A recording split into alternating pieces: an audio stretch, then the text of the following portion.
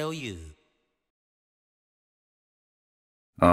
정태호 일자리 수석과 함께하는 두 번째 시간입니다.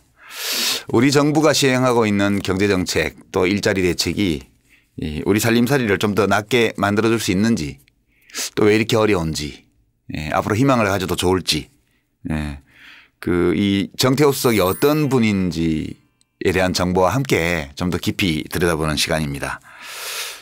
우리 정태호 수석은 뭐 정책통이라고 하는 사람도 있고요. 주로 청와대에 많이 근무했다 이런 얘기도 있습니다. 과연 우리 정태호 수석이 문재인 대통령을 보좌해서 앞으로 남은 3년 반 정도의 문재인 정부 기간 동안에 이제 끝날 때는 정말 일자리 정책 잘했다 이런 평가를 들을 수 있을지 한번 미리 확인해 보도록 하겠습니다. 자, 유시민의 알릴레오 제4회 길 안내를 이제 시작합니다. 알릴레오 유. 예, 청와대 직제에 뭐 노동비서관이라든가 뭐 사회수석이라든가 이런 이름은 뭐 늘 있었는데 일자리라는 단어가 붙은 직책 이제 처음 보는 것 같아요. 그전에도 있었어요? 제가 알고 있기로는 아마 역대 정부 중에서 처음인 걸로 알고 있습니다. 네. 그만큼 뭐 이 우리 정부의 지향점을 명확하게 보여주는 그런 직책이라고 생각을 하고 있습니다. 그런데 지난 시간에 뭐 하여튼 어느 부처의 행정이든 간에 일자리하고 관련된 데는 다 이렇게 들여다보고 같이 대화한다 이렇게 말씀을 하셨는데 그래도 주거래처가 어딘지 다시 한번 얘기해 주시겠어요? 뭐 아무래도 주거래처는 제 직접적인 제 관할 부처는 아닌데 소관 부처는 아닌데 기재부하고 아무래도 많고요. 왜냐하면 그게 돈이 있지 않습니까? 일자리는 돈과 관계되거든요.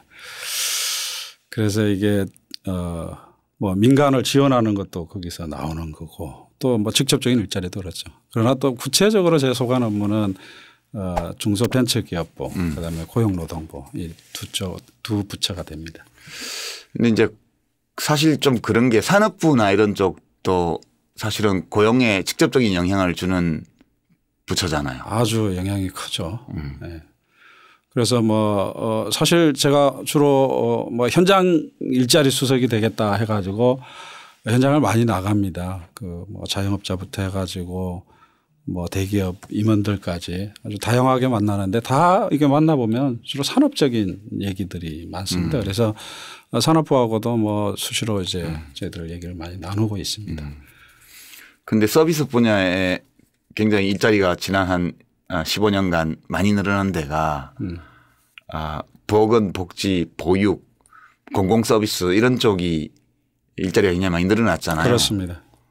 그쪽은 되게 부처가 이른바 사회부처라고 일컬어지는 그런 데들인데 거기하고도 좀 얘기를 해야 되지 않겠어요? 그럼 당연하죠. 실제로 지금 일자리가 저희들 늘어나는 부분에서는 제일 큰 부분이고요.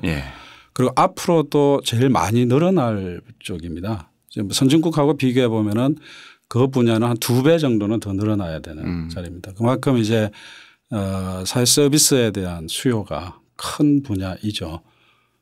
그래서 근데 이제 그런 부분들 되게 정부 재정하고 연결이 되어 있기 때문에 정부가 그 방향으로 이제 더 많은 재정이 투여돼야 되는 그런 상황입니다. 그런데 청와대 근무가 지금 1년 반 문재인 정부 들어와서 되셨잖아요.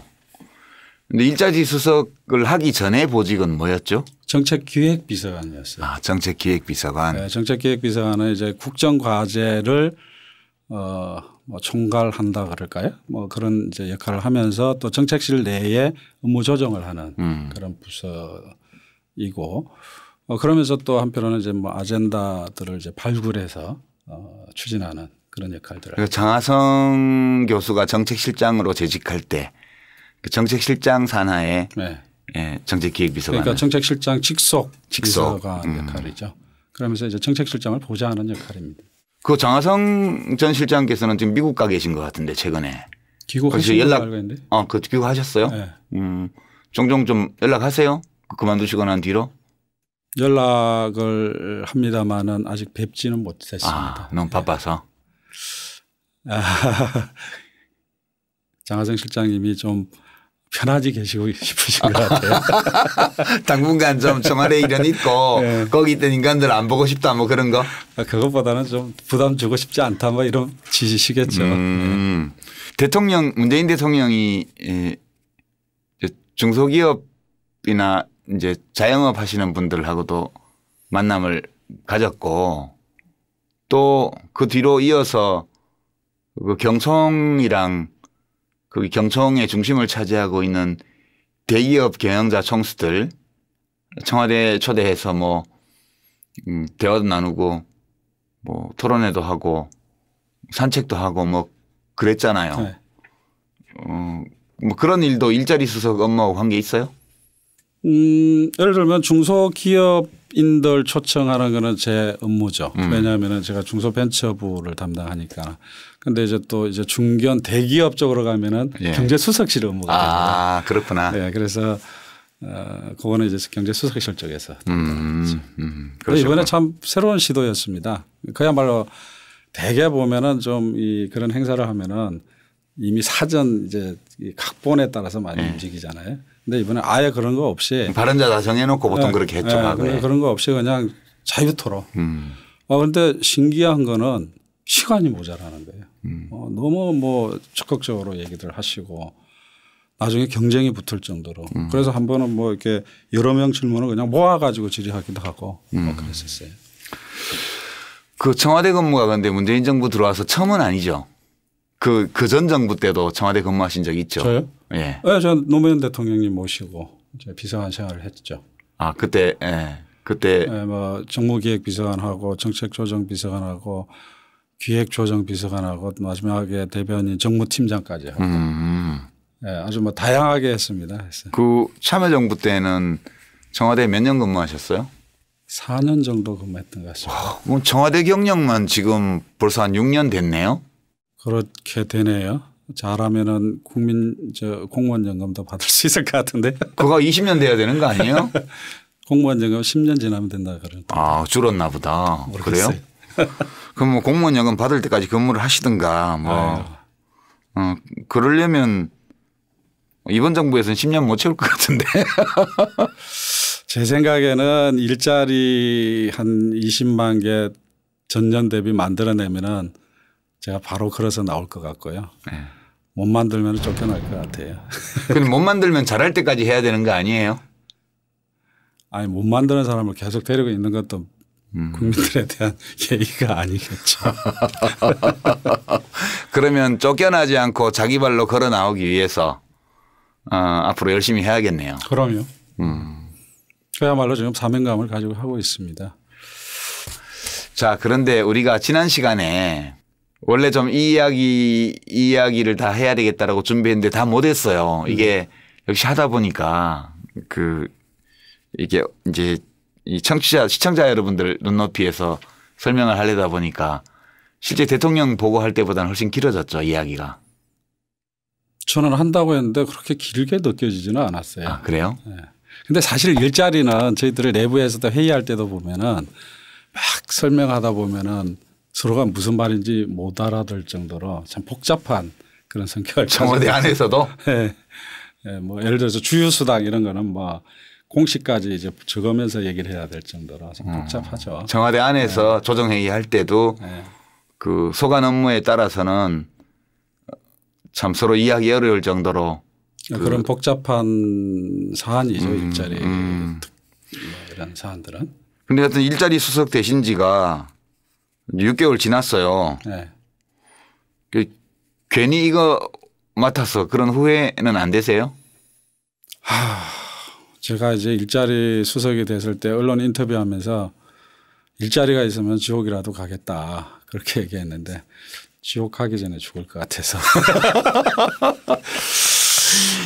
또 뭐 그만큼 참 어려운 일인 것 같습니다. 예. 최선을 다하고 있는데 뭐 후회라기보다는 영광스러운 자리죠. 그래서 뭐 진짜 이거는 일자리를 만들어내면은 얼마나 그게 의미 있는 일입니까? 국민을 위해서도 그렇고 우리 정부를 위해서도 그렇고 모두를 행복하게 해주는 일인데. 그런 마음으로 일하고 있다. 그렇습니다. 그 지난 시간에 우리가 일자리 개수 고용률 뭐 일자리가 전년 동기 대비 몇 개 늘었냐 그다음에 뭐 경제활동 인구 대비 취업자 수를 나타내는 게 고용률이죠. 고용률이 몇 %인데 뭐 그게 얼마나 올렸냐 내렸냐 그 원인이 뭐냐 이런 문제를 따졌어요. 근데 사실 눈에 보이는 거는 숫자잖아요. 근데 숫자도 중요하지만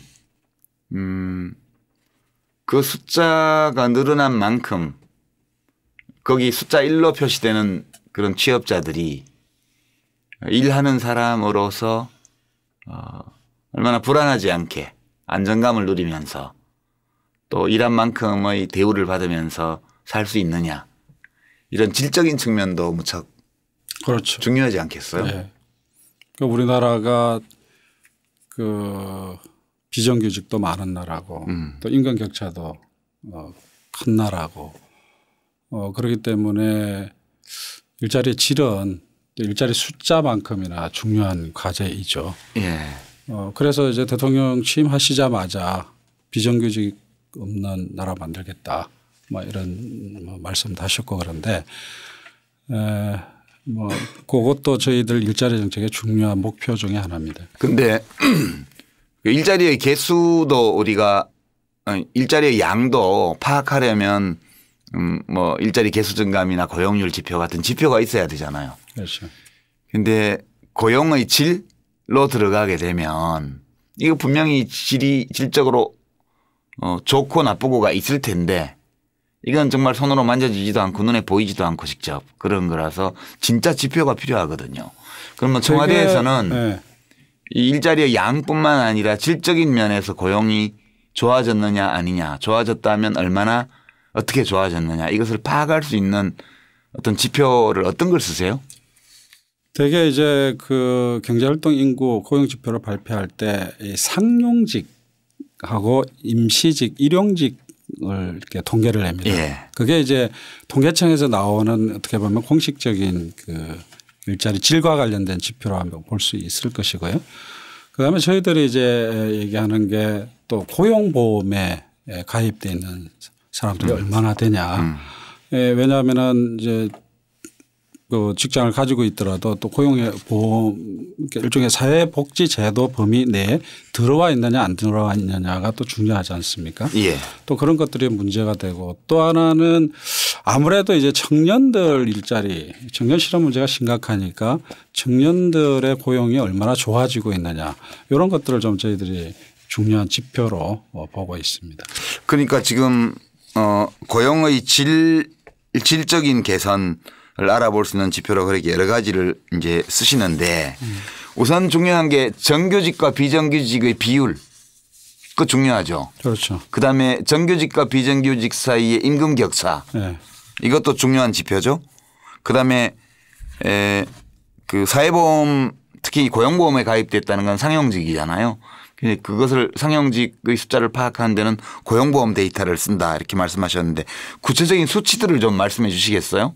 아무래도 이제 일자리 질과 관련해서 그 통계청에서 발표하는 건 이제 상용직 증가 부분인데 예를 들면 뭐 작년 같은 경우에 전년 대비해서 한 34만 5천 명이 상용직이 늘어났습니다.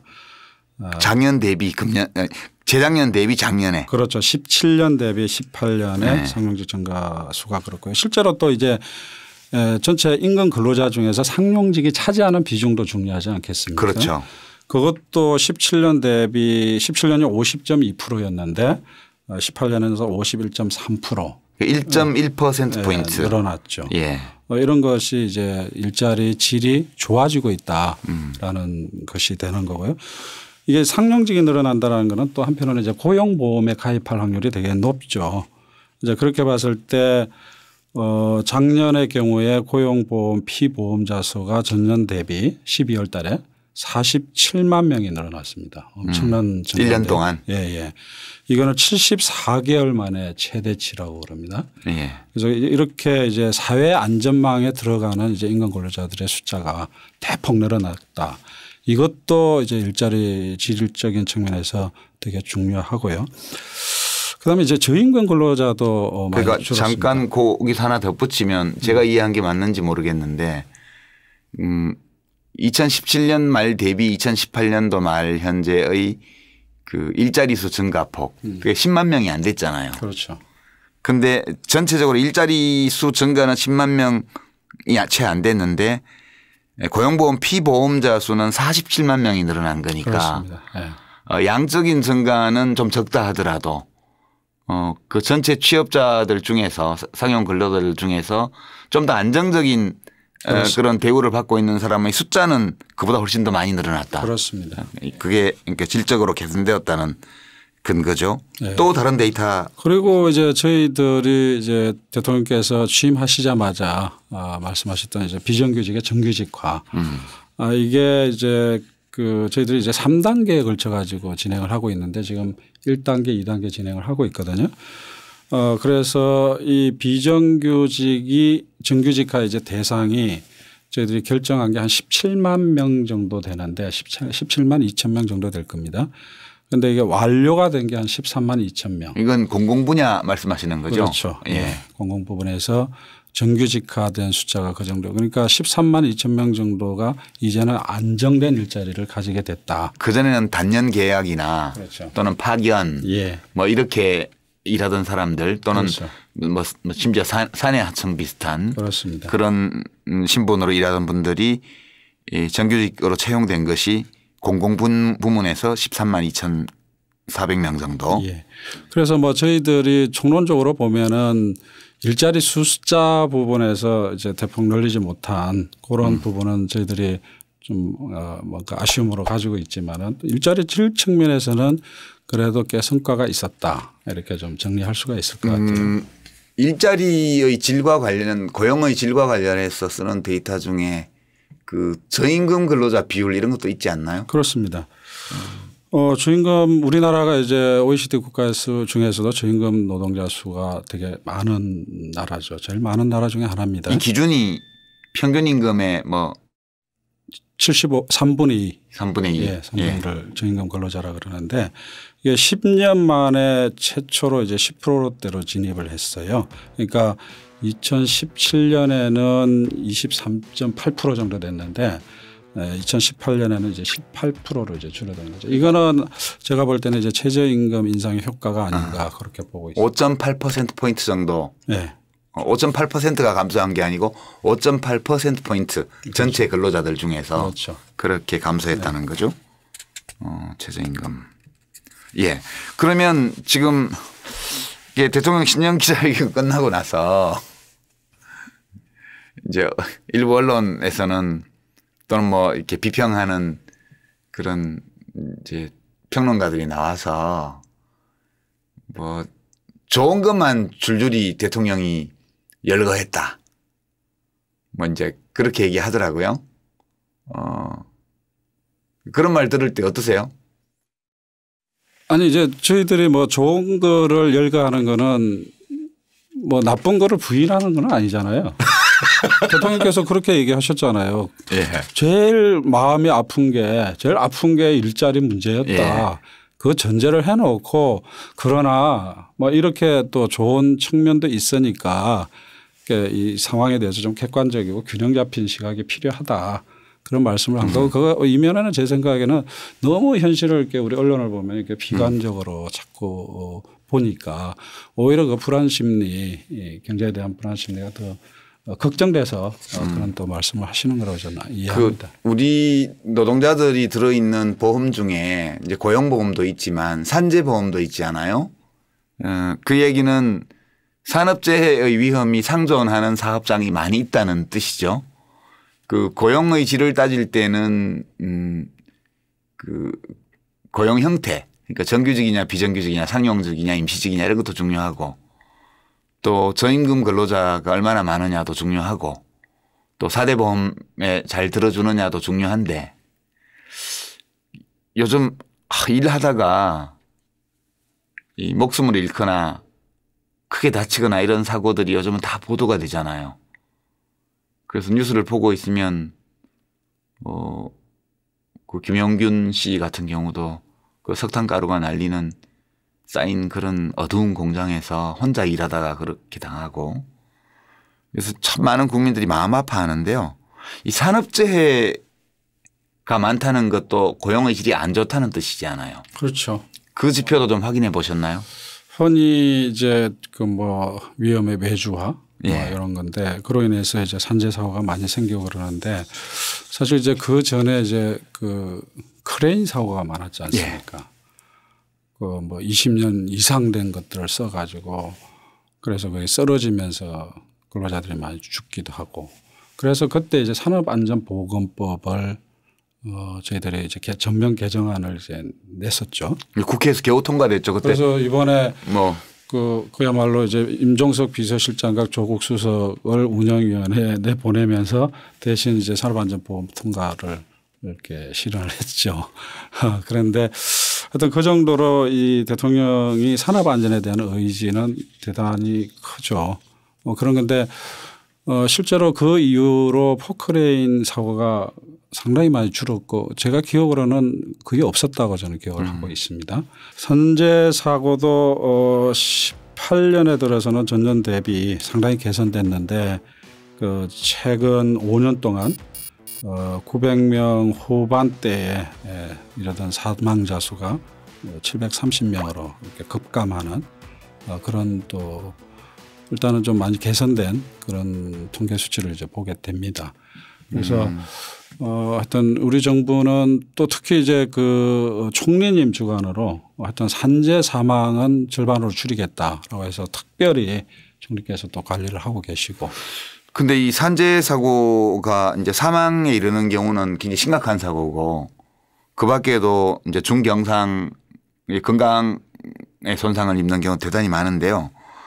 이제 우선 산재 사고로 인한 사망 건수를 보면 이제 2011년도에는 1,100명이 넘었어요. 2011년, 2012년, 2013년까지도 거의 1,100명 수준이었고, 그 뒤에 좀씩 줄기 시작했는데 여전히 900명대를 유지하고 있거든요. 네. 금년도 또 9월까지 통계가 730명이니까 이 비율로 간다면 그 900명대는 확실해 보이죠. 이번에 처리한 산업안전보건법이 이 산재 사고로 인한 사망자 수를 좀 획기적으로 줄이는데 효과를 낼 수 있을까요? 지금 그런 의심도 있거든요. 이제 그 뭐 법 제도 개선으로 충분히 되리라고는 보지 않습니다.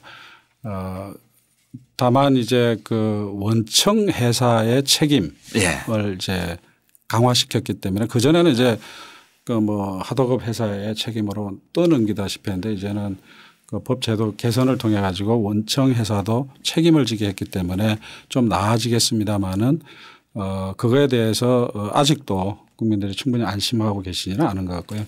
그래서 이번에 저희들이 이제 우선 그럼 공공기관 같은 경우는 정부가 꼭 법과 관계없이 할 수 있는 거 아니냐 해가지고 대통령께서도 특별 지시를 이번에 하셨죠. 그래서 저희들이 지금 대책을 만들고 있습니다. 우선 공공기관에서부터 법과 관계없이 하여튼 그 책임자들은, 그러니까 공공기관의 대표가 되겠죠. 사망사고가 나는 정도의 그런 사고 났을 때는 책임을 물을 수 있어야 된다. 이런 정도까지 강하게 또 의지를 밝히셨죠. 그렇게 하면은 이제 공공기관이 그렇게 또 앞장서 나가면은 민간에도 그런 또 영향을 많이 미칠 거라고 보고 있습니다. 자, 그리고 그 대통령 신년 기자회견에서 나왔던 것들 중에 더 할 얘기가 있긴 한데요. 그 전에 이제 정부가 지금 일자리 창출과 관련해서 많은 비난을 받고 있는데, 그 논리 중에 하나가 돈만 많이 쓰고 효과는 없다.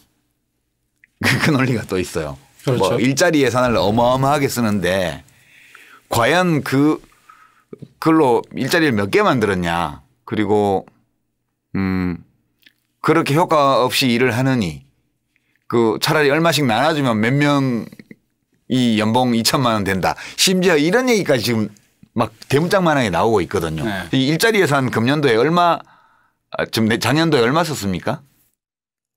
작년도에는 아마 19조 정도 될 겁니다. 예, 19조 2천억 원. 네, 19조 정도 되는데 사실 그 내용을 보면은 직접 일자리 예산도 있지만은 예를 들면은 실업급여도 있고요. 예, 그거 다 포함된 거예요. 직업 훈련도 있고 뭐 창업 지원금도 있고 이런 것들이 다 포함되어 있는 겁니다. 그래서 아마 고용 장려금하고 그리고 직접 일자리 합하면 한 6조 정도 되지 않을까 싶어요. 예. 그런데 이제 올해는 22조 9천억 원. 9천억 정도 되죠. 예. 일자리 예산이 그만큼 이제 늘어나는데 사실 18년 때까지 일자리 예산이라는 거는 우리 정부의 정책 의지가 충분히 실려 있는 건 아닙니다. 2018년도는 그래도 2017년도에 가을에 만든 예산이잖아요. 그렇죠. 2018년도 예산은 27년도에 이제 편성을 하고 있는데 저희들이 이제 5월 달에 선거에 이기고 그다음에 이제 예산 편성에 들어갔는데 이미 이제 예산 편성 정부 예산 편성은 2월부터 시작하니까. 그렇죠. 일찍부터 시작되니까 그 구조를 다 뜯어 고치기가 어렵죠. 그랬어요? 그래서 이제 2017년에 추경을 이제 11조 정도를 편성하고 2018년도에 청년 특별 고용 일자리 예산으로 3조 8천억인가를 이제 추경을 편성을 했죠. 어떻게 보면은 그 11조하고 청년 일자리 예산하고 그리고 일자리 안정자금 이런 것들이 어떻게 보면 저희의 정책적인 의지가 담긴 일자리 예산이다. 다 합쳐서 2년 동안 18조 원이네요. 2017년도에 11조 원 추경 청년 고용 지원하고 공공일자리 2018년도에 통상 일자리 예산에다가 일자리 안정자금 3조 원 플러스 했고요.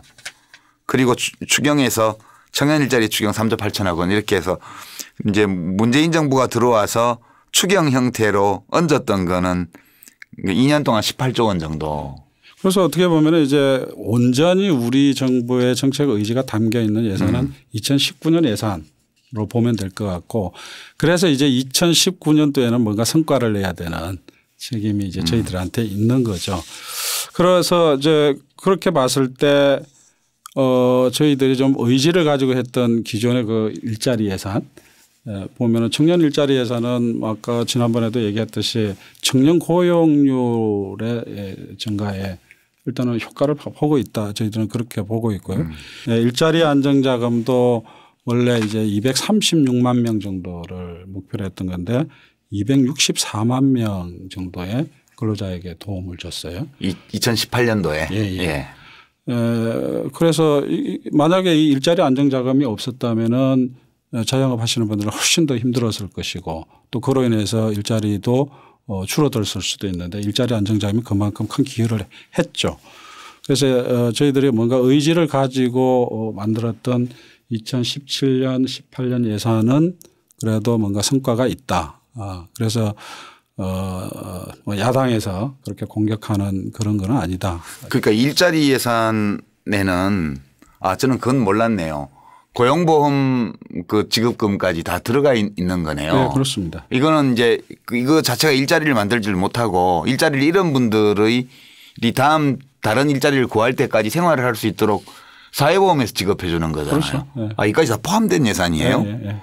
그러면 한간에는 2년 동안 50조 원 넘게 썼다는데 그건 아니고 그 고용보험 그 보험금 지급까지 포함해서 2017년도에 17조 원 정도 2018년도에 19조 원 정도 합쳐서 36조 원 그 정도를 썼고요. 2019년도에는 약 23조 원을 지금 집행을 합니다.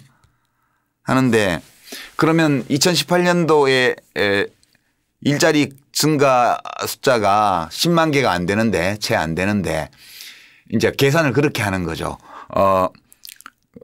이제 2018년도에 19조 2천억 원 집어넣었고 거기 이제 9만 개 정도밖에 안 만들어졌으니까 나눠보자. 그럼 일자리 한 개 만드는데 얼마 들었냐 이런 식의 계산이거든요. 이거 맞아요? 이렇게 계산하는 게?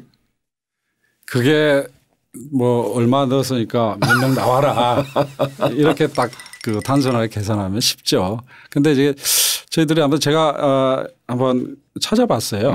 2018년도에 우리가 어떤 공공 부분에서 우리가 이제 공공형 일자리라고 그랬잖아요. 예. 얼마나 만들었냐 이렇게 보니까 13만 명 정도는 만든 것 같아요. 공공 부문에서. 네. 그리고 19년도 예상되는 게 한 23만에서 25만 정도로 예상돼요. 그게 공무원이 아니고 공공부문에서. 그렇죠. 공무원 플러스 이제 사회 서비스 일자리까지 포함한 거죠. 사회 서비스로 하면은 뭐 어린이집 선생님들도 있고 뭐 요양보호사도 있고 다양하죠. 일단 그런 건데 그렇게 보면은 2018년도에 일자리가 9만 7천 개였는데 증가 숫자가요. 그렇게 보면은 그게 없었다면 감소했겠죠. 오히려. 감소가 했겠죠. 그러니까 결국 우리가 얘기했던 공공형 일자리가 그래도 있었기 때문에 뭔가 버팀목 역할을 한 게 아니냐 이렇게 저희 말씀을 드릴 수가 있고요. 그런데 사실 이게 우리 정부가 들어와서 갑자기 이렇게 한 건 아니죠. 선거 때부터 이미 이거는 문재인 후보가 이미 얘기 다 했던 거죠. 그러니까 우리가 정부 집권하면은 고용 위기가 예상된다. 그때부터 저희들이 이제 우리가 집권했을 경우에 예상되는 고용 상황을 보면서 이제 공공형 일자리를 준비를 했던 거죠. 이거 사실 이 데이터는 다 공개되어 있는 거잖아요. 물론이죠. 2017년, 2018년도에 일자리 예산으로 분류된 재정 지원 예산 중에서 어떤 항목에 얼마씩 들어가는지 다 나와 있잖아요. 그렇죠. 그래서 제가 이제 그런 보도를 볼 때마다 전 사실 좀 이 내용을 아는 입장에서 보면 너무 깝깝한 거예요. 그래서 제가 우리 시청자들을 위해서 좀 알려드리면 2018년도에 19조 2천억 원 정도 예산을 썼는데 그중에 3분의 1 이상이 실업급여예요. 6조 7,900억 원요. 6조 8천억 원 정도가 약 7조 원 가까이가 이 실업급여로 들어간 거죠. 그렇습니다. 그다음에 창업 지원이 약 2조 4,500억 원이에요. 2조 4,500억 원 창업 지원에 들어갔고요. 고용장려금 지난 시간에 말씀하셨던 중소기업에서 100명 있는 데서 101명으로 한 명 더 채용하면 이제 얹어주는 거요. 그게 3조 8천억 원 정도 쓰였고요. 그다음에 직업훈련하는데 2조 원 들어갔고요. 지금 이제 일자리를 창출하는데 직접 재정을 일부 투입해서 일자리를 공공 분야에서 만들어낸 거 여기에 이제 3조 2천억 원 정도 썼네요. 그러니까 19조 원이 조금 넘는 이 2018년도 이 일자리 예산이 어디에 어떤 방식으로 사용되었는지를 안다면 이 액수를 연봉 2천만 원짜리 노동자 2천만 원으로 나누어서 그냥 나눠줬으면 몇 명 고용했다. 이런 식으로 얘기하는 이건 좀 폭력적인 논리 아닌가? 근데 이게 일자리 예산이라는 게 결국은 어떻게 보면 직업훈련도 들어가 있고 그래서 일자리 능력을 키워주는 또 그런 측면도 있는 거거든요. 실제로 그런데 이게 OECD 국가로 비교해 보면 우리가 반밖에 안 됩니다. 비율이 전체 예산 대비 비율이. 그래서 이거는 뭐 아직도 우리나라는 일자리 예산이 부족한 나라입니다. 뭐 지금 우리가 일자리 문제가 OECD 국가의 평균 뭐 고용률이 한 70% 되는데 68%인가 정도 될 겁니다. 되는데 그 정도 가려면은 일자리 예산이 훨씬 더 늘어나야 되는 거죠. 그래서 2016년 기준 OECD 평균의 절반 수준이 북유럽 국가는 한 25% 수준 정도 되는 건데 그래서 이거를 뭐 너무 많이 쓰고 있다. 이 좀 비판은 좀 현실에 부합하지는 않다. 아니 많다 적다를 떠나서 특히 국회의원들은 예산 심의를 하기 때문에 이 예산이 어떤 식으로 집행된다는 걸 다 알잖아요. 그렇죠. 그런데 왜 그렇게 말을 할까요? 저도 좀 궁금합니다. 어떤 경우에는 뭐 제가 정치권에 대해서 얘기하는 건 적절치는 않고요. 뭐 대통령 비서인데 언론을 보면은 이게 우리 정부 때하고 관계없는 이 기사인데 그 내용인데 그 기사화되는 경우도 좀 보는데 뭐 일부러 그러는 건가 싶기도 하고 어떤 때는 좀 답답한 그런 일들이 많이 있습니다. 자, 이게 약간 쉬어갈 겸 했어요. 우리가 이제 주제를 아까 지난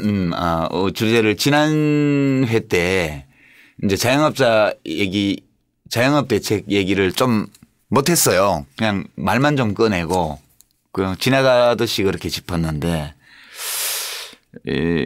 문재인 대통령이 그 자영업 대책을 그 하나의 정책 분야로 이렇게 설정하고 지금까지 뭐 노동자들 문제를 주로 다루고 기업 문제 다루고 그리고 뭐 덤으로 이렇게 자영업 이야기를 했다면 그렇게 볼 게 아니고 자영업 대책이라는 것을 하나의 정책 분야로 설정하고 한번 붙어보자 이런 말씀을 하셨다고 그랬잖아요. 근데 이게 사실 새로운 문제는 전혀 아니에요. 그래서 우리 알릴레오에서 하는 유심 코너 있는데요. 이게 얼마나 오래된 문제인지를 한번 짚어본다는 뜻에서 같이 한번 일단 들어보고 가죠. 외식하는 사람들 시장은 빠른데 옆집 잘 되고 우리 집 안 되는 거죠. 이걸 어떻게 우리가 탈출하느냐는 문제가 아주 고민인데 그래서 결국 영세 자영업자들까지도 노동자로 보고 이 고용지원 그 프로그램에 포섭해서 그 자영업하는 사람들도 탈출시키고 그다음에 이제 그다음 뭘 할 수 있는 게 우선 서비스업 제조업과 같은 수준으로 지금 지원하고 그다음 중소기업 대기업보다 일자리를 많이 내니까 중소기업 육성하는 정책하고 그다음에 이제 사회적 일자리 만듭니다. 이것도 약간 대잡인데 이게요 사실 이 영상이 2006년도 4월 달 거예요. 그 이제 노무현 대통령이 부산 고용안정센터 그때 참여정부 때 고용안정센터를 많이 만들었죠. 거기 방문하셔가지고 회의할 때 하신 말씀이에요. 근데 이게 표현이 이제 자영업자들도 탈출시키고 이런 표현도 나오고 그만큼 그때도 이미 솥단지 들고 막 국회의사당 앞에 몰려와서 집어던지고 그런 퍼포먼스도 했고요. 제 기억이 생생합니다. 그때 생각하니까 진짜 아찔 않아요. 그렇죠. 예. 네. 그게 13년 전 일이에요 이게. 그러니까 이게 사실 새로운 문제가 아닌데 노 대통령도 저때 그 노동 분야의 정책을 펴고 지원하듯이 자영업도 지원하고 뭐 그렇게 해야 된다고 말씀을 하셨잖아요. 문 대통령께서 하신 말씀도 비슷한 맥락인가요? 이거랑? 그렇죠. 결국은 두 가지를 말씀하신 것 같아요. 노무현 대통령도. 하나는 내부의 이제 과당 경쟁 또 하나는 그러나 또 자영업은 경쟁력을 가지고 가야 되는 것.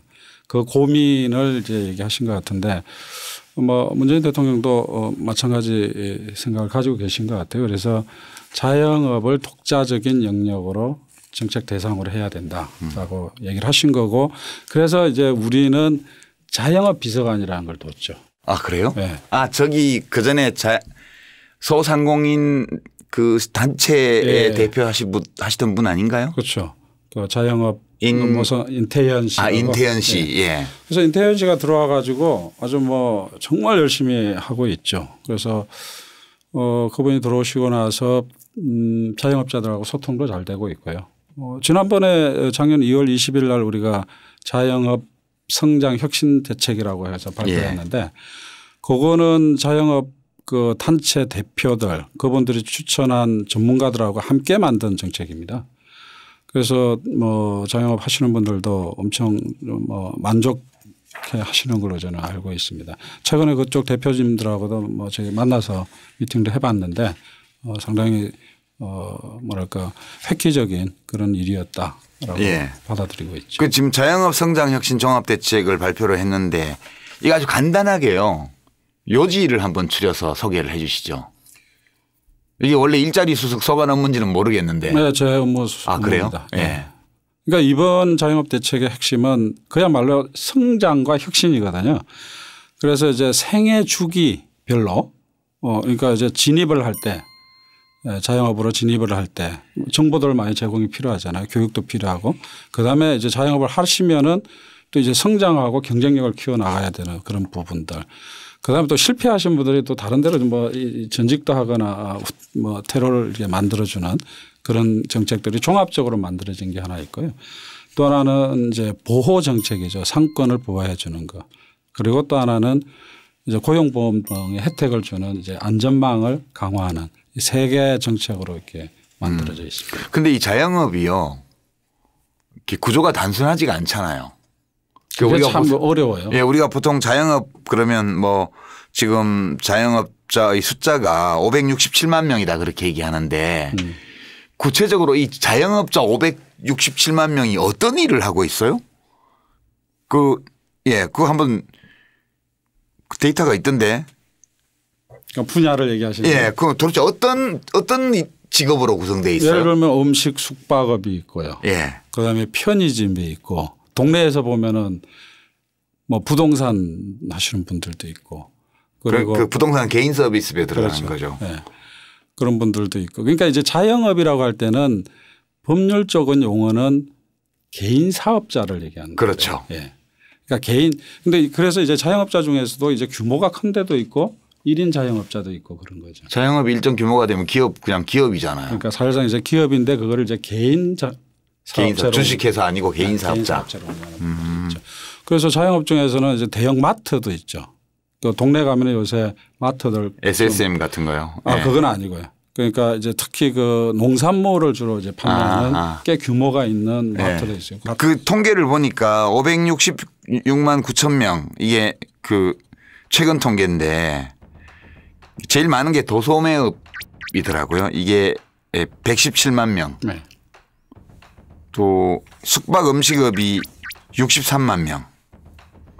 그 개인 서비스업 이게 부동산 뭐 이런 데도 다 개인 서비스업이죠. 이런 게 그죠? 그렇죠. 동네 그 네. 공인회계사 사무실 같은 거 이런 거 포함해서 이게 41만 9천 명.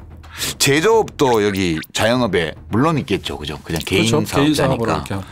제조업도 한 41만 정도 해서 총 567만 명인데 이게 이렇게 다양한데 어떤 특별한 어떤 획일적인 대책으로 이게 대응이 되나요? 그러니까 그게 그래서 이제 단체들하고 같이 만들 수밖에 없는 건데 예를 들면 공통적으로 이제 적용될 수 있는 정책들이 있더라고요. 저희들이 이번 대책 중에서 보면은 그 지역 상품권 이런 것들은 이제 공통적으로 적용이 될 수가 있죠. 그러나 예를 들어서 뭐 제가 관악구에 삽니다만 관악구에서 지역 상품권 만들면은 그 지역에서 소비를 하기 때문에 지역의 자영업자들한테는 큰 도움이 되죠. 그게 대표적으로 성공한 데가 좀 성남시가 있고 지난번 이제 그 고용 위기 지역으로 됐던 군산 이쪽은 아주 큰 성공이었죠. 그쪽 그 군산 시장님 말씀 들어보면은 심지어 뭐 부조까지 하는데 상품권으로 한다고. 택시 비용도 뭐 상품권을 한다라는 거죠. 그래서 지역 그 자영업 그 경제에 큰 도움을 많이 받았다는 거예요. 자, 그렇고 근데 자영업 하는 분들 중에 자기 집에서 하는 분들도 있지만 지금 제일 사회적으로 큰 논란이 일어나고 관심을 받는 게 이 쫓겨나는 거잖아. 상가 임대차 보호법이 부족해서 장사 잘 하고 있는데 뭐 쫓겨나고 이 문제가 그러니까 임대료 부담 자영업자들은 자기 집이 없는 경우가 많으니까 임대료 부담 크고요. 뭐 요즘 최저임금 가지고 언론에서는 그렇게 얘기를 하지만 사실 비용 중에서 임대료가 차지하는 비중이 굉장히 높죠. 카드 수수료 뭐 이런 거요. 이런 것들이 실제로 소규모 자영업의 경영 압박 요인이 되고 있는데 그 카드 수수료를 지난번에 획기적으로 인하를 했죠.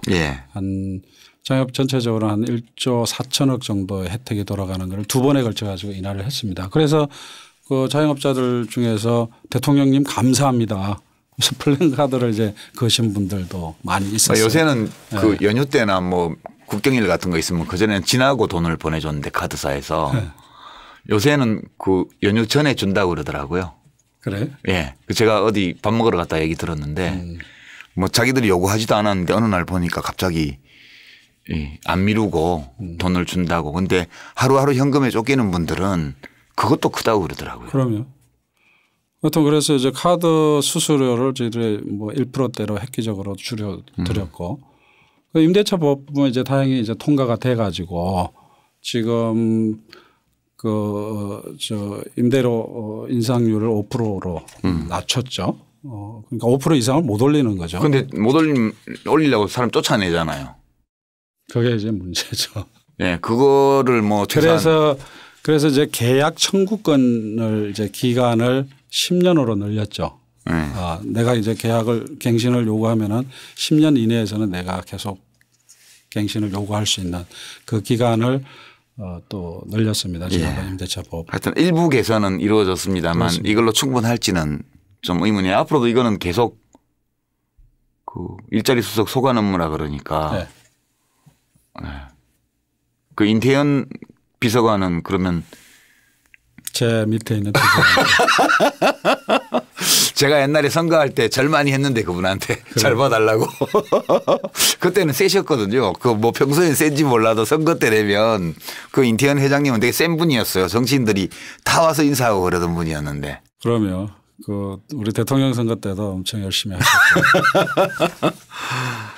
그러면 자영업 문제는 지금 나온 대책이 완결판이라거나 그건 전혀 아니고 이제 문재인 대통령이 독자적인 독립적인 정책 영역으로 설정하고 이제 한번 되들어보자 이렇게 말씀하셨으니까 이게 시작이다. 그렇습니다. 저희들이 이번에 작년 12월 20일 발표한 게 5번째 정책입니다.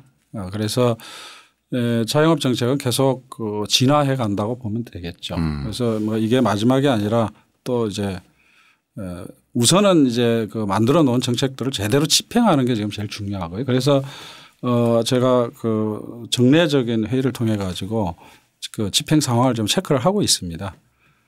그래도 또 이제 모자라는 거는 또 추가적으로 이제 또 발굴을 해야죠. 자, 이제 우리가 세부적으로 들어가서 여러 가지를 따져봤는데요.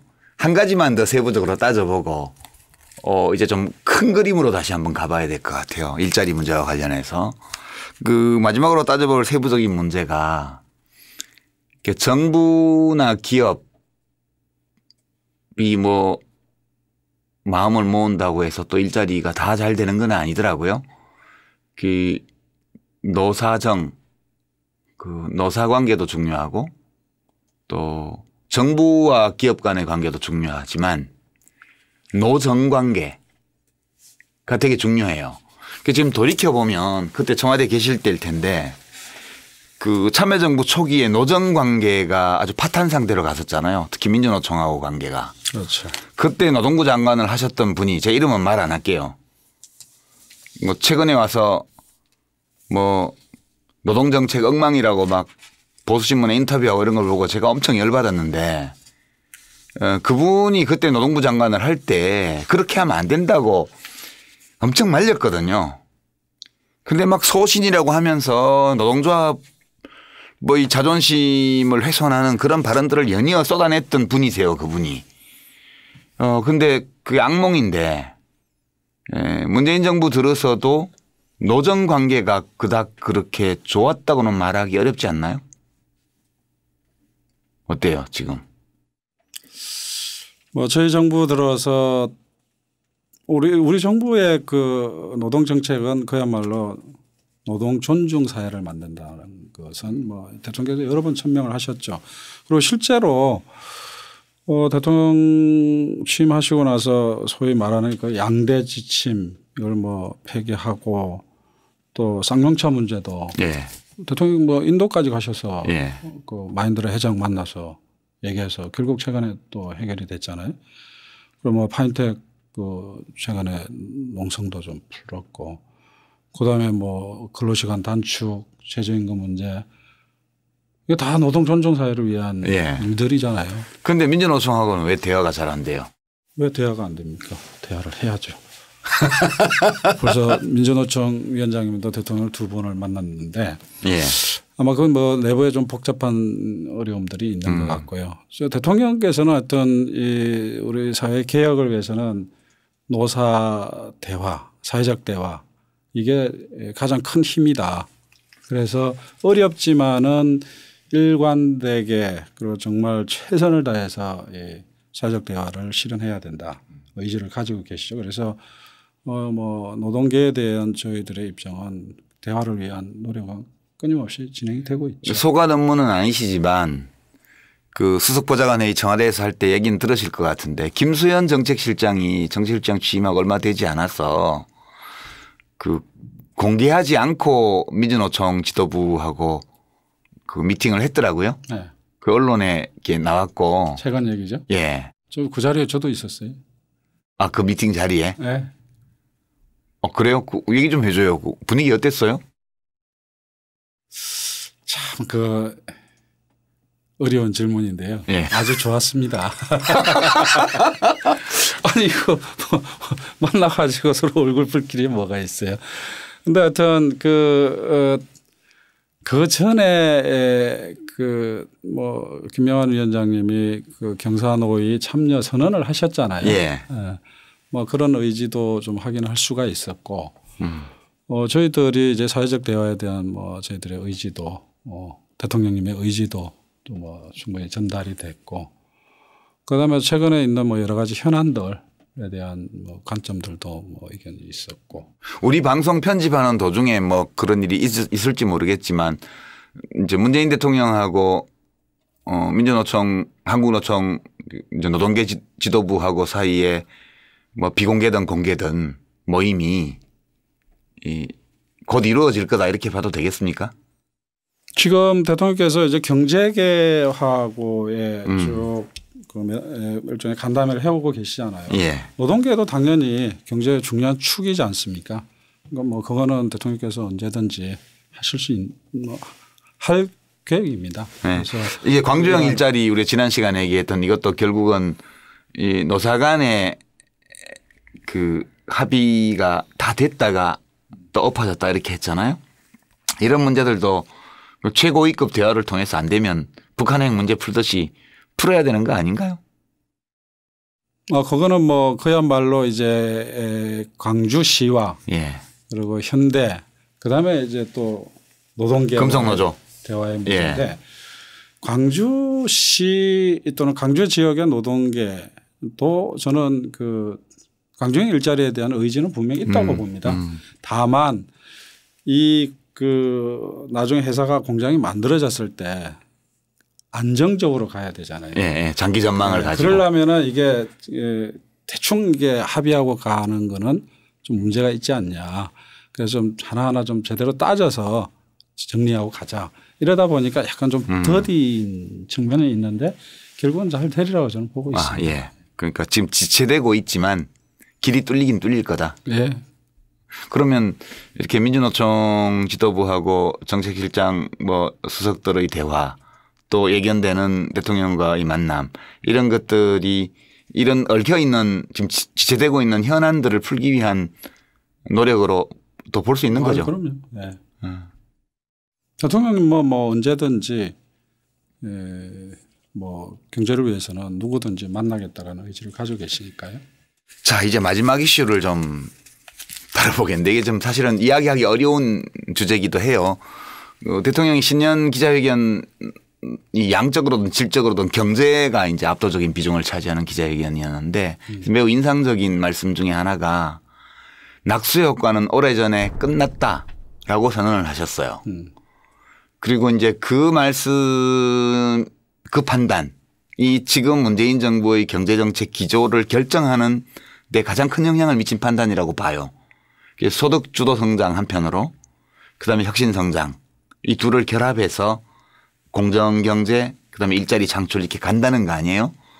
그래서 수정 보완은 얼마든지 하겠으나 기조는 흔들릴 수 없다고 이제 선언을 하신 거예요. 그렇죠. 네. 예, 그렇게 돼 있는데 그 두 가지를 좀 이제 마지막으로 짚어보려고요. 일자리 사업은 아니지만 결국은 지금 일자리 사업이라는 것이 다 이 기조 위에 놓여 있는 거기 때문에 공격도 여기에 집중되고 있거든요. 그래서 이제 소득 주도 성장 정책 때문에 경제 망했다. 이게 이제 경제 위기론으로 퍼지고 또 한편으로는 이 정부는 성장에는 관심이 없고 혁신에도 관심이 없고 기업에도 관심이 없다. 이게 또 한 축. 이렇게 두 가지 방향에서 둘 모두를 공격하고 있어요. 근데 제가 지금 정부의 자료들을 이미 공개된 자료들이에요. 전부 다 청와대 홈페이지에 가도 볼 수 있고 소관 관련 부처 홈페이지에 가도 그 정책을 알 수 있는데 그래서 제가 오기 전에 좀 살펴봤거든요. 근데 저는 납득이 안 돼요. 그런 비난들이. 그러니까 대통령께서 다시 반복되는 얘기지만 낙수 효과는 이미 오래전에 끝났다고 판단하고 그 중산층과 하위소득계층의 소득 가처분 소득을 올려주지 않고는 공정경제도 경제성장도 안 된다는 판단을 하신 그 판단의 근거가 된 그 데이터가 있더라고요. 네. 예. 그 데이터는 뭐 이미 얘기했지만은 경제 성장률이 지난 20년 동안 지속적으로 하락 추세에 있는 거죠. 그런데 이거를 분석을 해보면 이유가 있는 거예요. 왜 1년에 마이너스 0.2 평균적으로 0.2%씩 하락하냐. 결국은 보면은 가계소득하고 기업소득을 비교해 보면은 쉽게 볼 수가 있는 거죠. 가계소득 같은 경우는 96년부터 2017년까지를 보면은 20년 동안, 22년 동안요. 가계소득은 70.8%에서 61.3%로 줄어들었어요. 그 점유비가. 전체 소득 중에서. 기업소득은 15.7에서 24.5로 늘어났어요. 그러니까 뭐냐면은 가계소득이 차지하는 비중이 줄어들고 또 그 가계소득 안에서 또 빈부격차도 이렇게 늘어나고 그러면서 기본적으로 그 소비 여력이 떨어졌다고 보는 거죠. 실제로 우리가 제가 듣기만 하더라도 내수 진작이라는 얘기를 한 20년 동안 듣고 있습니다. 그런데 내수 진작 해가지고 성공한 걸 또 20년 동안 본 적이 없어요. 왜 그러냐. 구조적으로 이 문제가 있는 거죠. 그래서 이런 구조화에서는 더 이상 이게 성장률을 우리가 이렇게 하락하고 있는 성장률을 반전시킬 수 없다. 이런 판단을 하고 있는 거고 그래서 결국 소득주도 성장이라는 걸 통해서 즉 가계소득의 증가를 통해서 내수를 늘리고 그리고 그걸 통해서 새로운 성장의 동력을 만들자. 이런 취지인 거죠. 그게 소득주도 성장론이라는 것을 채택하게 된 그렇죠. 팩트 데이터들이죠. 데이터가 되는 건데 근데 이제 그 공격을 할 때 주로 이제 최저임금을 가지고 이제 공격을 하지 않습니까? 근데 이게 소득주도 성장이라는 게 최저임금만 있는 게 아니죠. 소득주도 성장이라는 거는 내용을 따져보면은 크게 세 가지로 구성이 돼요. 하나는 그 직접적인 소득 임금의 상승이라는 측면이 하나 있고 또 하나는 생활비를 인하시켜 주는 게 있고 또 하나는 사회보장을 통해서 소득을 늘려주는 부분이 있잖아요. 그래서 이게 직접적인 소득의 증가가 최저임금 부분이라면 예를 들면 생활비를 인하시켜 주는 거는 공공임대주택을 왕창 늘린다든가 그다음에 문재인 케어로 얘기되는 의료비를 낮춰준다든가 그다음에 이제 치매국가 책임제 등 우리 뭐 가정에서 가장 많이 겪는 어려움이잖아요. 그런 부분에서 비용을 줄여준다든가 이래서 생계비를 좀 줄여주고 그다음에 이제 아동수당 기초수당 기초연금 기초연금은 우리 이사장님 계실 때 만든 거 아니에요? 제가 만들었죠. 그걸 이번에 또 늘려주는 거죠. 이제 30만 원까지 늘려주는 건데 이런 세 가지 이제 구성을 통해서 전체적인 가계소득을 높여주는 걸 통해서 우리 사회의 어떤 소비 수준을 높인 거고 그걸 통해서 이제 경제 성장률을 좀 이렇게 적어도 이 급격하게 떨어지고 있는 걸 좀 막아보자 하는 취지인 거죠. 그런데 이제 이 논리가 그 사실은 성장 부진의 가장 큰 요인이 이제 수요 부진인데 이게 이론적으로 보면 약간 그 보수 쪽에서는 지금 정부를 이제 좌파라고 말하지만 학술적으로 보면 신케인즈주의. 그렇습니다. 라고 말할 수 있죠. 신케인즈주의요. 수요 창출론이죠. 그러니까 제가 좀 해설을 하면 경제라는 게 한쪽에 생산되고 한쪽에 소비되는데 왜 생산하냐면 소비되니까 생산하는 거예요. 그래서 경제학에서 그 대립되는 두 진영이 있는데 공급이 수요를 창출한다 이렇게 보는 쪽과 이게 공급주의예요. 공급주의죠. 그다음에 수요가 있어야 공급이 나온다고 보는 게 이게 케인즈주의예요. 그런데 이 둘이 100년 동안 싸워왔거든요. 지금까지. 근데 그 되게 기업 뭐라 그러죠? 비즈니스 프렌들리? 이명박 대통령이 얘기했던 그런 것들은 공급에 초점을 두는 거예요. 근데 지금 문재인 정부의 경제정책 노선은 명확히 신케인즈주의예요. 제가 볼 때는. 수요가 있으면 공급은 자동 따라온다. 그리고 지금 공급이 잘 안 되고 있는 것, 생산이 지체되고 있는 것은 사회적 총수요가 부족하기 때문이다. 사회적 총수요는 이제 네 가지로 구성이 되잖아요. 하나는 민간 기업의 소비 수요. 자, 민간 가계의 소비 수요. 그다음에 기업의 투자 수요. 정부의 재정 지출. 네 번째 수출 마이너스 수출 빼기 수입. 그러니까 해외 부문. 이게 4개인데 해외 부문은 지금 10년째 계속 흑자예요. 네. 정부 지출은 좀씩 그것도 문제가 있지만 하여튼 지속적으로 좀씩 늘어왔어요. 기업의 투자율 우리나라 투자율이 30%가 넘잖아요. OECD 평균의 2배예요. 제일 부진한 게 이 국민 계정 데이터를 보면 소비가 차지하는 비율이 60% 좀 넘는 수준밖에 안 돼요. 이게 OECD 평균보다 10% 이상 처지잖아요. 소비가 왜 처지냐를 봤더니 민간 가계의 소비가 왜 처지냐를 봤더니 가계소득의 목 자체가 줄어든 데다가 그다음에 그 전체 가계소득의 거의 50%를 상위 10%가 차지하잖아요. 근로소득은 37% 이상을 상위 10%가 차지하고요. 자산소득 그러니까 이자소득 배당소득은 95% 이상 다 상위 10%가 가져가요. 이렇게 그 민간 가계에서도 빈부격차가 너무 심하게 나 있기 때문에 중위소득 이하의 민간 가계들이 소비 여력이 없다.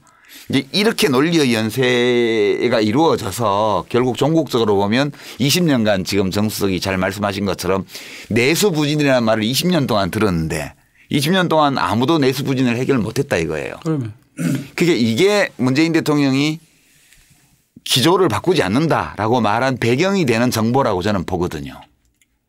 해설을 제대로 했나요? 예, 그건 맞습니다. 그런데 그걸 다르게 얘기하면 저희들 입장에서 이제 패러다임의 전환이라고 얘기하죠. 그러니까 장기적인 경제 정책의 이제 패러다임의 전환인데 그런데 이게 우리가 소득 주도 성장만 있는 게 아니라 혁신 성장이라는 게 있는 거죠. 저희들이 볼 때는 그러니까 혁신 성장 개념으로 놓고 보면 이제 투자 쪽의 얘기죠. 그러니까 공급 쪽의 얘기인데. 예, 공급 얘기죠. 예. 그러니까 뭐냐면은 이 문제는 그러면은 지금 공급이 제대로 되고 있냐. 여기도 이제 문제가 발생하고 그렇죠. 있다라는 거죠. 예, 뭐 투자율이 이제 30%대를 유지를 하고 있는데 근데 그것도 내용을 따져보면은 설비에 대한 투자는 이제 8% 정도 8에서 10% 정도밖에 안 돼요. 생산 설비에 대한 투자. 예, 예. 예. 그러니까 이게 결국은 이 그럼 나머지는 뭐예요? 주로 건설 투자죠. 그런데 이제 건설이라는 게 최근에 들어와서 뭐 고용이 창출되는 게 한계가 있잖아요. 그렇죠. 다 중장비 들어가서 중장비로만 하고 그러니까. 그런 건데 결국은 이제 기업 투자도 뭔가 이 새로운 신산업에 대한 투자 이런 것들로 이제 제대로 돼야 되는데 그런 것들이 이제 제대로 안 되면서 기업 투자 부분에서도 뭔가 이 고용 창출이 한계에 부딪히고 있다. 성장에 기여하는 부분도 뭔가 이제 한계에 봉착했다. 그래서 결과적으로 보면은 공급의 측면과 수요의 측면 이 양쪽에 뭔가 지금 문제가 발생하고 있다고 보는 거죠. 그래서 공급의 측면에서 혁신 성장이라는 것을 들고 나온 거고 그리고 수요 측면에서 총수요 창출이라는 측면에서 이제 소득주도 성장 이게 있는데 이게 또 제대로 작동을 하려면은 공정한 룰이 작동을 해야 되잖아요. 대기업과 중소기업 뭐 산업 간에도 그렇고 그래서 공정경제라는 게 그 바탕에 깔려야 된다 해가지고 이제 새 축으로 경제 정책의 큰 틀을 짠 거죠. 그러니까 이게 경제학자들이 즐겨 쓰는 썰렁한 격언이 있는데 그 하나님이 왜 인간의 눈을 두 개 줬는지 아냐 뭐 그런 거 있어요. 응? 그 인간만 2개 있는 게 아닌데 사실은 동물도 다 2개씩 있잖아요. 다 대칭형으로 생겼으니까 동물이. 근데 여하튼 신이 왜 인간에게 눈을 2개 줬냐. 한 눈으로는 수요를 보고 한 눈으로는 공급을 보라고 준 거다. 이런 썰렁한 격언이 있어요. 근데 그만큼 양쪽을 보는 게 중요하다는 뜻이에요. 그러니까 제가 사실은 역대 정부의 이 공급 사이드의 정책을 쭉 살펴왔어요. 보니까 공급 쪽의 혁신을 도모하기 위한 정책을 팽개치고 있다. 이 문재인 정부가 이 얘기를 사실 참여정부 때도 했어요. 보수 언론이나 야당들이. 근데 아니거든요. 그런데 한번 보시라고요. 이렇게 고급 사이드라는 게 결국 이제 혁신 성장인데 혁신 성장에 저는 기본적인 철학이 그거라고 봐요. 도전할 수 있는 사회. 그리고 실패하더라도 재도전할 수 있는 그런 사회를 만드는 거거든요. 그래서 저희 정부가 출범하자마자 맨 처음 한 것 중에 하나가 뭐냐면은 연대 보정제도를 없앤 거예요. 예. 왜냐하면 이렇게 대표이사가 되면 연대 보정을 하면은 회사 망하면 완전 집안이 쫄딱 망하거든요.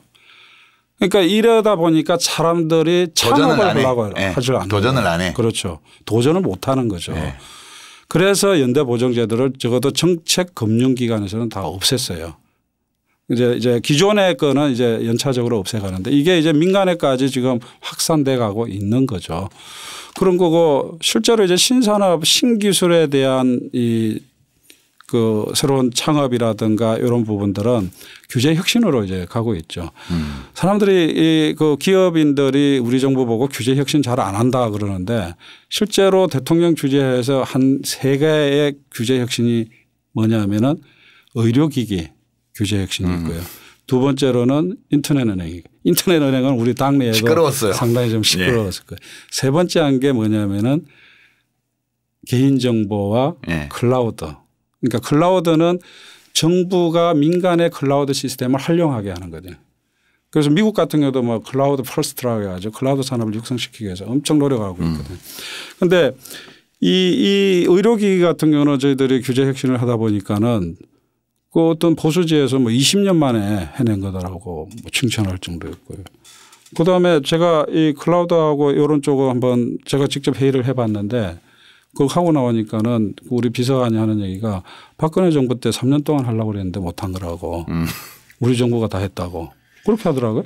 그래서 뭐냐면은 뭔가 새로운 미래를 위한 뭔가 신기술 신산업이 가능하게 하는 그런 혁신 성장 쪽에 저희들이 엄청 노력을 하고 있다. 예. 아니 뭐 특별히 문재인 정부만 노력하는 건 아니에요. 이 점은 공정하게 얘기를 해야 되는데 제가 사실은 우리 시청자 여러분들을 위해서 참여정부부터 시작해서 문재인 정부까지 이 공급 사이드 그러니까 공급자인 기업의 상품 혁신, 기술 혁신, 그 생산 프로세스 혁신 뭐 이런 것들 산업 혁신, 국가의 산업 구조 조정 이런 걸 위해서 해온 노력들을 다 찾아봤어요. 이것도 데이터 다 공개되어 있는 거거든요. 사실은 보면 참여정부 때는요. 차세대 성장 동력이라고 해서 10개 산업을 선정을 했어요. 되게 낯익어요. 지금 보면 신기한데 다 지금 상품화되어 있어요. 이 미래형 자동차 요새 뭐 인공지능 뭐 혼자 운전하는 이런 것 나오고 수소차도 나오고요. 전기차도 나오고 지능형 홈 네트워크 요새 회의 아무개 하는 이런 거예요. 냉장고에 사물 인터넷 이런 거요. 디지털 TV 방송 차세대 이동통신 우리 알릴레오 이거 가지고 하고 있잖아요. 그죠? 그다음에 디스플레이 요새 LG하고 삼성이 이거 얼마나 잘 나가요. 그다음에 뭐 지능형 로봇 바이오 신약 분야에도 좀 나온 것들이 있죠. 디지털 콘텐츠 소프트웨어 솔루션 이렇게 해서 하여튼 10개 정도 했고요. 이명박 정부에서 이걸 다 가지고 왔어요. 다. 싹 다 10개 싹 다 가지고 와서 여기에 몇 개를 더 추가를 해서 신성장 동력이라는 이름으로 17개 산업을 했고요. 근데 여기는 엉터리들이 좀 있어요. 뭐 고도 물처리 이래 가지고 뭐 이상한 거 뭐 식품 이런 거 이상한 거 넣어놓은 거 이런 거 이제 그런 거 있었고요. 박근혜 정부 들어와서 이 이명박 정부의 3개 분야 17개 산업 중에서 한 9개를 날려버렸어요. 날려버리고 나머지를 챙기고 좀 조정해 갖고 이제 자기는 2개 늘려서 4개 분야 19개 산업 이렇게 해서 미래성장 동력 이름도 차세대 성장 동력 신성장 동력 미래성장 동력 이렇게 왔어요. 여기 19개 산업이 박근혜 정부 때 있었고요. 뭐가 됐는지는 잘 모르겠지만 여하튼 이렇게 5G 이동통신도 있고요. 뭐 실감형 콘텐츠 이거는 똑같은 내용인데 이름만 바꾼 거고 맞춤형 그 헬스케어 이런 것도 있고요. 하여튼 지능형 반도체, 뭐 융복합 소재 이렇게 해서 19개가 있었고요. 문재인 정부 들어와서 이렇게 한 걸 보니까 박근혜 정부의 19개로 나눴던 이 미래성장 동력 19개 산업을 재정비를 했더라고 다시. 이렇게 숫자를 줄여가지고. 그러면서 9개의 프로젝트를 거기 더 붙여서 그래서 혁신성장 동력 13대 분야 이렇게 해서. 정확하게 얘기하면요. 혁신성장 8대 선도 사업으로 이렇게 정리가 됐어요. 그래요? 13대 분야인데. 그 뭐 어디서 나온 자료인지 잘 모르겠는데. 내가 찾아본 정보인데. 8대 선도 사업으로 저희들이 정리를 해가지고. 이 중에서 8개를 뽑았어요. 자율자동차, 스마트 팩토리, 뭐 스마트팜, 뭐 AI 또 스마트 시티. 그러니까 상용화가 임박한 것들을 뽑아서 8개를 했어요. 그렇게 했는데 그 한 취지는 뭐냐면은 기존 정부들이 많이 했지만 우리가 굳이 선도 사업이라고 하는 이유는 결국은 구체적인 사업에서 성과를 내야지 구호만 가지고 가서는 안 된다. 좋아요. 해서 그래서 이제 선도 사업이라고 했던 거고요. 거기에 이제 최근 추가된 게 헬스케어 그리고 이제 수소 산업 예. 이런 것들이 이제 또 추가가 되고 있죠. 자, 제가 이걸 소개한 이유는 이 혁신 성장 뭐 기업의 혁신 뭐 새로운 산업 개척 산업 정책 이런 게 전혀 없다는 이런 식의 진단 이런 식의 비판 이게 아무 근거가 없다는 얘기를 하고 싶어서 이거 한 거예요. 그래서 사실 그런 지적들이 상당히 많이 있었죠. 예. 그래서 대통령께서도 지난번에 이제 그런 저희들 회의석상에서 그런 경제계 지적이 많다. 그래서 좀 산업 정책을 좀 재정립해 보자. 예. 뭐 이런 취지의 말씀이 계셨는데 지금 그때 이제 8대 선도 사업과 추가된 몇 가지 이제 사업들이 있었고요. 예. 그다음에 최근에 이제 저희들이 이제 제조업 혁신을 얘기를 하면서 제조업 고도화를 위한 그런 이제 정책들을 만들고 있고 특히 중소기업의 그 성장 경쟁력을 높이기 위해서 스마트 팩토리 이거를 아까 좀 말씀드렸는데 대대적으로 저희들 추진을 하고 있죠. 자, 이게 박정희 우리 고도성장 시대 박정희 전두환 뭐 노태우 씨가 대통령을 할 때 이때와 지금이 다른 것은 사실은 이런 신산업이라든가 이런 것에 대한 비전을 만들고 또 목표를 설정을 하고 산업 정책을 펴고 이걸 안 하는 게 아니고 과거와 같은 방식으로 못 하는 거잖아요. 그러면 네. 아니 국가가 재원을 조성해서 나눠주고 인허가권을 가지고 누구를 나눠주고 우리 예컨대 SK텔레콤 같은 거 등장할 때 그렇게 해서 등장한 거 아니에요. 이제 그 방식으로는 이제는 경제 운영을 할 수 없는 단계에 와 있기 때문에 이 산업 정책을 추진하는 방법이 과거와 달라졌어요. 그러니까 과거라면 정부가 어떤 산업을 정해 가지고 그렇죠. 정책을 넣고 돈을 넣고 해가지고 키우는 전략이라면은 지금은 시장이 앞서가는데 그 앞서가는 그 산업을 정부가 생태계를 조성해 주고 지원해 주는 전략이죠. 그래서 정부가 과거와 방식으로 어떤 분야를 정해 가지고 가는 거는 과거와 방식이기 때문에 저희들이 굳이 산업정책이라는 표현을 안 썼던 거예요. 그래서 선도사업이라는 용어를 썼던 거예요. 그러니까 산업정책이라는 용어를 안 써서 그렇지. 그럼요. 그리고 과거에 개발연대 때 썼던 국가가 자원을 할당하는 방식 특권을 나눠주는 방식으로 특정 산업을 특정 기업을 육성하는 이 방식은 집행이 불가능하잖아요. 네. 좋습니다. 이제 시간이 벌써 이렇게 지나갔네. 우리 시청자 여러분들이 얼마나 이렇게 이해하실지는 모르겠지만 우리 둘이는 여하튼 신나게 얘기하고 시간이 잘 가고 있습니다. 그죠? 지루하세요? 아니요. 자, 이제 마무리를 해야 될 시간이 다가오는데요. 질문 한 가지만 더 하죠. 문재인 대통령이 이제 금년에는 꼭 체감할 수 있도록 하라고 지금 닥달하셨죠. 성과를 체감할 수 있도록. 그걸 또 닭다리라고 표현하시면. 닭다리지 그럼. 예, 적어도 몇 개월은 국민들이 뭐 참을 수 있지만 이제 저희들 정부가 1년 반 지났잖아요. 예. 이제는 국민들께 성과로 이제 보답을 해야 되는 그런 시기다라는 걸 이제 대통령께서 강조하셨죠. 예. 우리 정수석께 단도직입적으로 여쭤볼게요.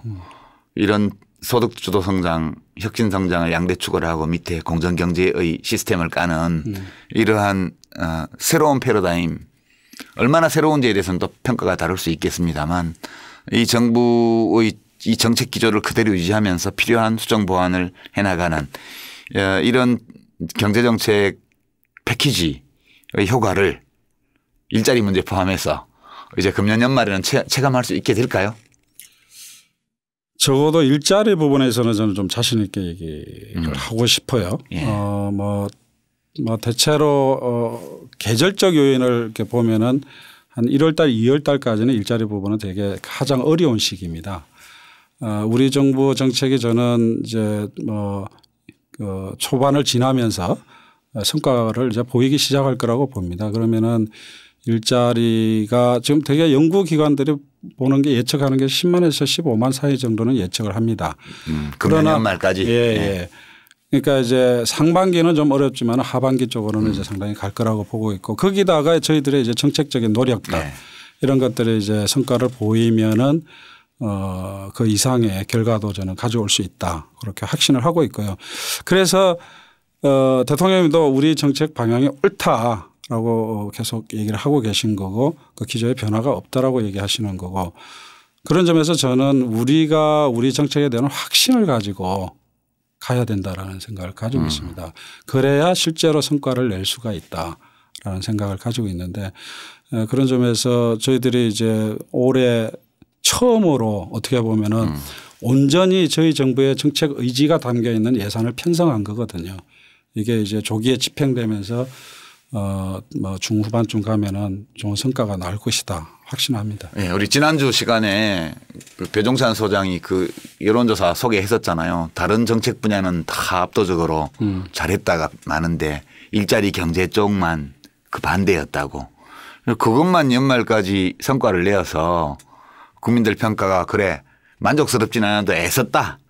뭔가 그래도 희망이 있다. 이 정도까지만 한다면 3년 차 문재인 정부의 성공 뭐 그것도 중요하겠으나 그런 평가를 해주는 국민들이 그만큼 행복한 거 아니겠어요. 그죠? 그러면. 네.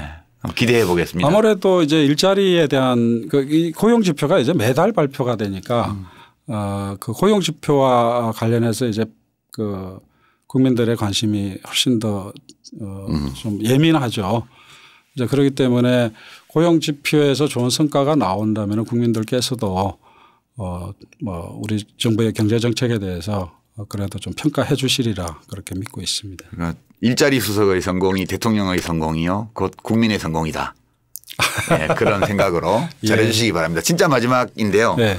시청자들이 질문을 우리 미리 고지했거든요. 네. 그 다음 방송 3회 사회는 일자리 수석이 나온다. 네. 이렇게 고지를 했더니 미리 질문들을 막 보내셨어요. 네. 그래서 그중에 하나 뽑아서 하나 답변 들어보려고 마음대로 골라보세요. 네. 제가 대신 질문 드리겠습니다. 이거 뭐야. 이거 대답할 수 있을지 모르겠네. 뭐죠? 임종석 비서실장이 최근 청와대 비서실장에서 물러나면서 치아를 6개나 어쨌다고 하더라고요. 문재인 대통령도 그 이전에 민정수석하면서 치아가 다 망가졌다고 하던데 일자리 수석으로 청와대 일자리의 질을 평가한다면 몇 점 주시겠습니까? 10점 만점에. 청와대 일자리 개념으로 보면은 질적인 부분에서는 C나 D쯤 정도 될 것 같은데요. C, D면 10점 만점에 한 4점, 5점 그 정도 아니에요. 네, 뭐 이빨이 나갈 정도니까.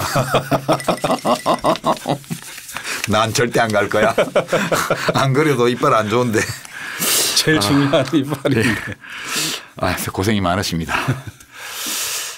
그러나 참 영광스러운 자리입니다. 네. 국민을 위해서 일한다는 거는. 예. 이빨이 뽑히더라도. 예, 이빨이 뽑히더라도. 저는 이빨이 깨지더라고요. 예, 깨져요. 예. 몇 개나 깨졌어요? 저는 2개가 깨졌어요. 자꾸 이를 악무나 보다. 모르겠어요. 치과에 한번 물어봤더니 이를 너무 깍물지 말라고 그러더라고요. 그때 좋은 방법은 혀를 이렇게 위로 동그랗게 말아서 위쪽 구개 있잖아요. 네. 이렇게 밀고 있으면 이가 안 닿아요. 네. 저도 그 낮에 자꾸 이 무는 버릇이 있어가지고 그 잇몸도 손상되고 치아도 손상돼요. 그럴 때는 해봐요. 이러면 이를 보호할 수 있어요. 내가 좋은 거 가르쳐 줬어요. 네, 고맙습니다. 예, 예. 자, 이제 마쳐야 되겠는데요. 우리 정태호 일자리 수석. 알릴레오 지난 회에는 감상도 안 여쭤봤는데요. 이제 2회 출연을 마치면서 소감 어떠신지요? 우선은 참 올 때 걱정을 많이 했어요. 이게 네. 뭐 경제 문제이기도 하고 또 일자리 문제인데 얼마나 국민들께 잘 전달할 수 있을지 어떤 최선을 다해서 설명을 했습니다만은 뭐 어떤 최선을 다했다는 말씀을 드리고 싶고 여하튼 우리 경제 일자리에 대해서는 좀 균형 잡힌 시각이 필요하다. 그래야 우리가 좀 근원적인 정책 대안들을 만들 수 있는 거다. 너무 그 부정적인 그런 통계나 그런 측면만을 부각시켰을 때는 오히려 문제 해결을 더 더디게 할 수도 있다라는 생각을 저는 많이 합니다. 특히 보면은 이제 모든 그 언론을 보면 기성전 최저임금 이런 거잖아요. 그러다 보니까 정말 이 제조업의 그런 구조적인 문제라든가 자영업의 문제라든가 이런 부분들에 대한 관심이 모든 게 최저임금으로 가다 보니까 거기에 대한 접근이 제대로 안 되고 있는 거예요. 그래서 이제 그런 것들을 많이 느끼는데 이런 기회를 통해 가지고 좀 우리 경제에 대한 좀 균형적인 시각을 가지는 계기가 됐으면 좋겠다라고 생각을 합니다. 예, 저도 사실 2시간 동안 1시간씩 2번 이렇게 그 방송 녹화를 하면서 새로 알게 된 것들이 꽤 있어요. 그러니까 그 국민소득 대비 30% 투자율 그중에서 약 그 투자액의 8%만이 설비 투자고 나머지 대부분이 건설 투자라는 거 처음 들은 얘기고요. 아, 그래서 그렇게 투자 비중 자체는 높은데 일자리 창출이 어렵구나.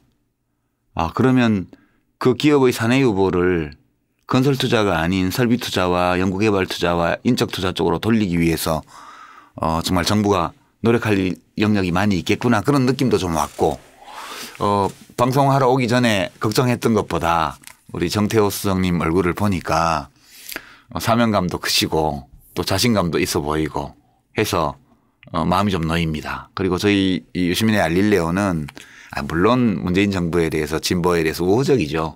그렇지만 저희들이 우호적이 되는 과정은 매우 공정합니다.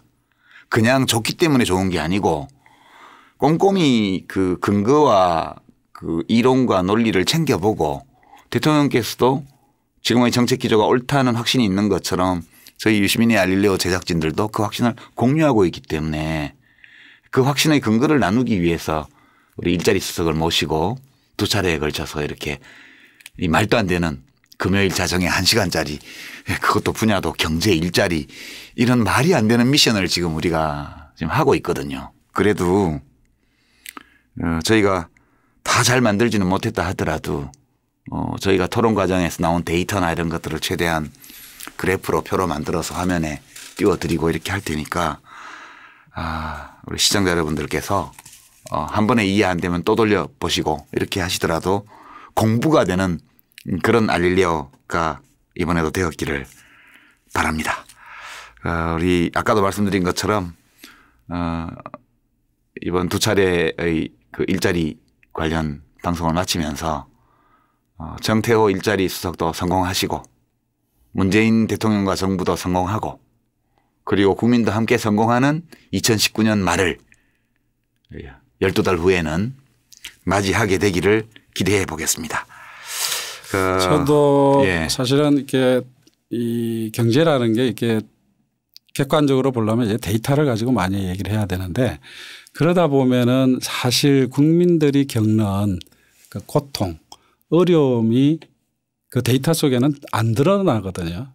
참 그런 부분에 대한 두려움도 사실은 좀 있습니다. 그렇게 현장에 많이 다니시는 거죠? 예. 그래서 좀 뭐 현장의 얘기를 많이 들으려고 그러고 있고 실제로 또 거기서 현장에서 답이 많이 나옵니다.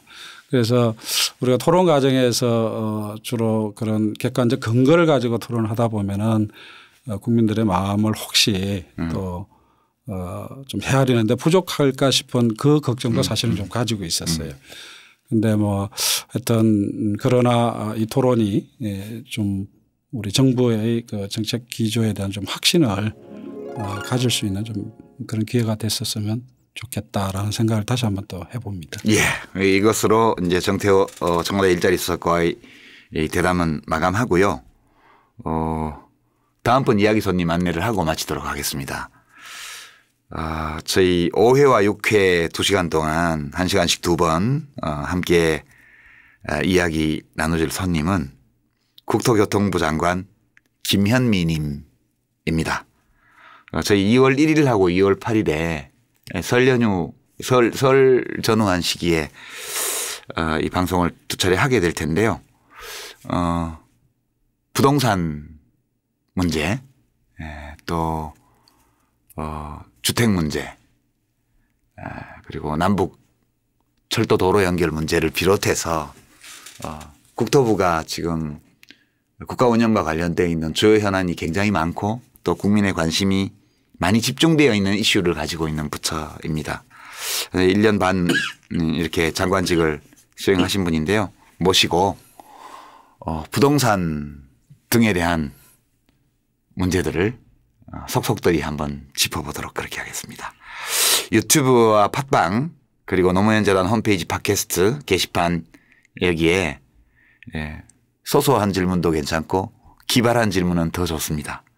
올려주시면 저희가 질문에도 반영하고요. 또 그렇게 다 하지 못한 것은 오늘처럼 제비라도 뽑아서 최대한 질문을 소화해 보도록 하겠습니다. 여기까지 일자리와 경제에 관한 2차례의 알릴레오를 마치고 오늘의 길 안내를 접겠습니다. 지금까지 알릴레오의 유시민이었습니다.